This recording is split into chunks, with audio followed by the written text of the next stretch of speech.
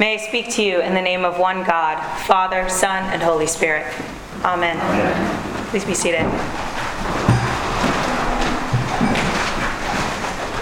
Well, my friends, it was a wild and crazy weekend for the Episcopal Church.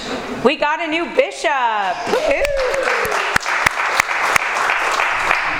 It was an incredible weekend, and I wanted to tell you a few stories about the weekend because there were so many moments that I experienced God absolutely infusing these events and this momentous occasion that we celebrated. So the weekend began on Friday morning. The clergy of this diocese were invited to Trinity Cathedral for some extended schmoozing, but also for a time to spend with the presiding bishop, Michael Curry. And due to just family wires getting crossed, the stroller did not make it into the van, and I had both boys with me. So it was okay. We went to the parking garage, got all loaded up. I was also responsible for loaning our processional cross to the festivities, so I had that in the van as well. So I exited the van wearing Wesley on my front, having a lunch bag and a gigantic diaper bag that could fit, 5 people in it. And this processional cross with AJ toddling in my hand. So I looked like a pack mule. And I walked out of the parking garage, and of course, because I'm me, I've never been to the cathedral before, I got lost. So I had myself a little solo Palm Sunday processional around the streets of Sacramento. But an amazing thing happened. When I finally found my way to the cathedral, I was surrounded by people who immediately said, "Here, let me help you. Let me help you get settled. Let me take that cross from you. Let me take the diaper bag." And all of a sudden, before I knew it, the boys were safely nestled in the daycare. The cross was right where it needed to be. The diaper bag was with the guys, and I could just sit and have coffee and enjoy my colleagues. It was an amazing moment of God's love shining through the faces of my colleagues in this diocese who just came and surrounded me with all of this love. So after our schmoozing and talking and saying hello to one another, we had a chance to hear from the presiding bishop, Michael Curry. And if you don't know who he is without a doubt the best preacher in the Episcopal Church today. He's so good that he got to preach at the royal wedding, if anybody saw that. It was incredible. And he said so many wonderful and amazing things to all of us. But the thing that really stuck with me really reminded me of our work here together at St. Paul's. He said, "If it ain't a blessing, it ain't about God." What a simple way to speak about ministry and what we do as a church. We never need to have complicated questions about what we do or what we don't do. It's simple. If it ain't a blessing to God's people, then it ain't about God. And that's what we do here at this church. The reason we exist is not to take care of a beautiful building or to make sure that we do Episcopal liturgy just the right, perfect way. We exist to be a blessing to those in our community. And we do that so well. And I wonder what God is calling us to do even more. How can we be even more of a blessing to our community? It was an amazing morning to be with my colleagues and to be with the presiding bishop. And of course, Saturday was just one big, long, extended holy moment. And there were a few in particular I'd like to share. This time, the stroller made it into the van. And I only had one of our little guys with us. I had Wesley. And as we were leaving this parking garage and going towards the Mondavi Center, there was a sea of people wearing red. And it was so wonderful. Red is the color of the Holy Spirit. It is the color of ordinations. And it was just amazing to see this motley crew of Episcopalians with little pops of red here and there. It was lovely.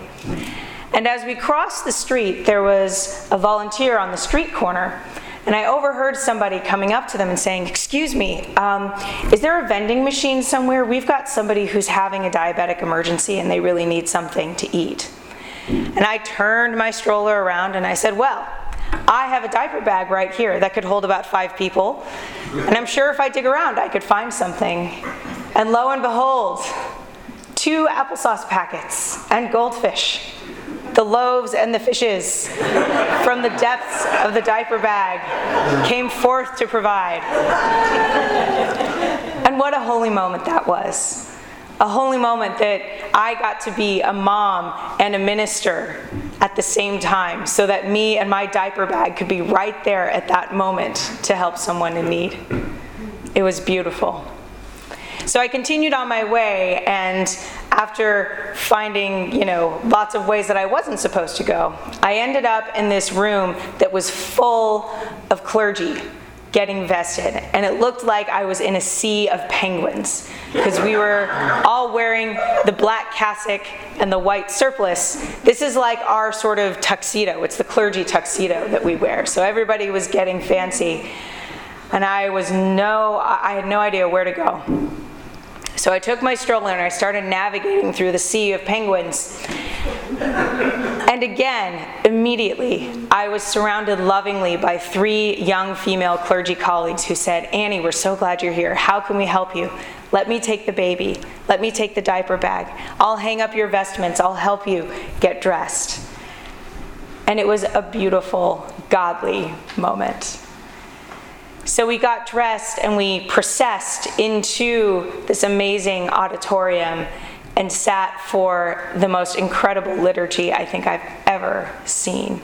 It was so joyful. It was so amazing and infused with the Holy Spirit. There were moments throughout where I just got chills at seeing what was happening.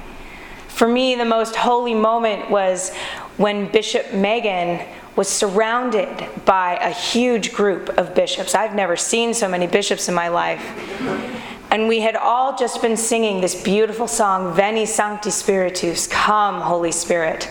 And the Holy Spirit came, and there was this beautiful moment of silence, which of course Wesley decided was the greatest moment of all, to have a little giggle.